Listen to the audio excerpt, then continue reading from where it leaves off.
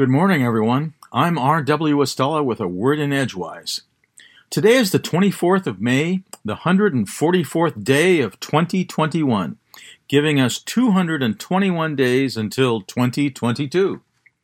Today in 1844, Samuel Finley Breese Morse, the American inventor and painter, assisted by federal support, tappity-tapped, clickety-clicked, the message, "What hath God wrought?"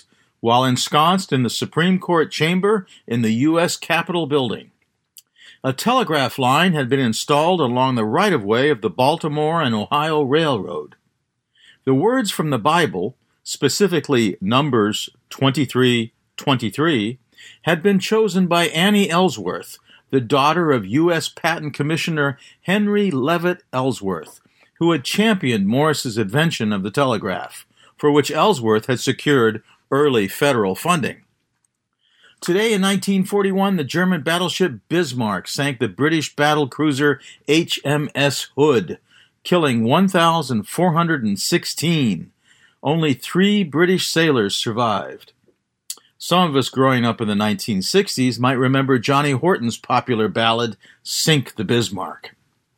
And today in 1988, Parliament in the United Kingdom passed Section 28, a law prohibiting the promotion of homosexuality. The law was repealed in 2001. Heavenward, tomorrow night late, we'll have our closest full moon of the year. This supermoon is May's own full flower moon, though the Cree also call it the leaf-budding moon, the egg-laying moon, and the frog moon. And the Oglala call it the moon of the shedding ponies. Sensibly, the Lakota call May's full moon the planting moon. Whatever name most appeals to you, we will nonetheless, just after dawn, morning after next, have a total lunar eclipse as well. January 2 years ago was our most recent one. Much is tugging at us this time of year. Out the back window is our garden doing its wild April and May thing. We just let the lupin and the buttercups, asters and iris, lilies and hollyhocks naturally sort themselves. This week we'll be able to recognize weeds and reroute them to the nearby compost pile.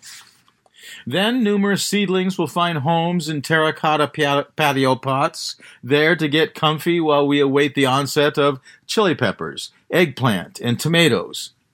Meanwhile, we'll have Canadian rhubarb for pie. Every year is an experiment, invisibly graphed on a spectrum of works pretty well to works not so well, not unlike the mixed bag of many human endeavors. This past week, for example, the national COVID-19 death toll here in the U.S. rose to a cumulative total of 590,000 since the beginning of the pandemic. Globally, the total number of fatalities due to COVID-19 is verging on 3.4 million. Toward the end of last week, the number of confirmed COVID-19 cases worldwide was approaching 166 million, an increase of at least 4 million cases globally since the week before. Our confirmed cases here in the U.S. as of Friday were over 34 million.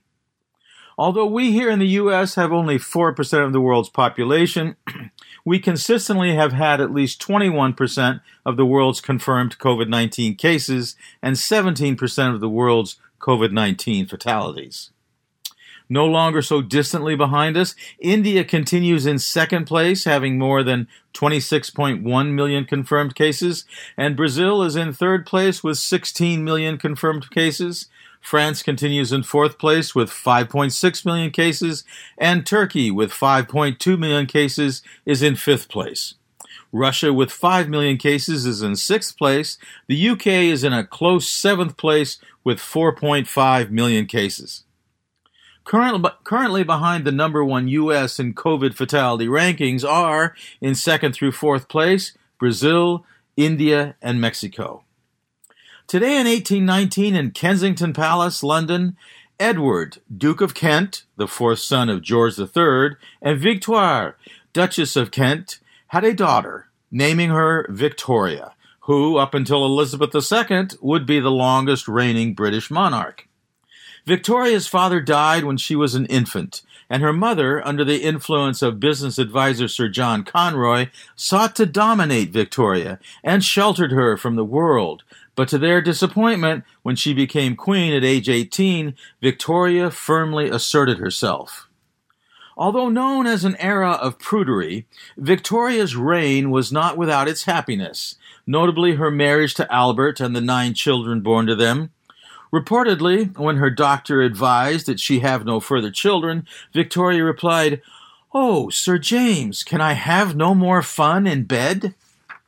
And today, in 1941, in Duluth, Minnesota, Robert Allen Zimmerman was born. He lived there until age 6, when his father Abram contracted polio, and the family returned to his mother Beatrice's hometown of Hibbing, where his father and paternal uncles ran a furniture and appliance store.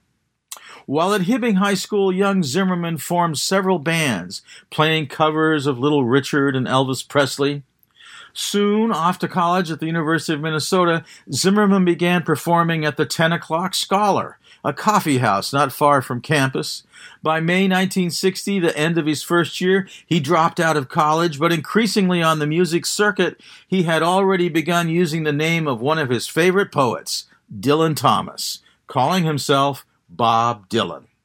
Today is also the birthday of actor Tommy Chung in 1938, of actor Gary Berghoff in 1943, of singer Patti LaBelle in 1944, of actress Priscilla Presley in 1945, of singer-songwriter Roseanne Cash in 1955, of actress Kristen Scott Thomas in 1960, and of actor John C. Reilly in 1965.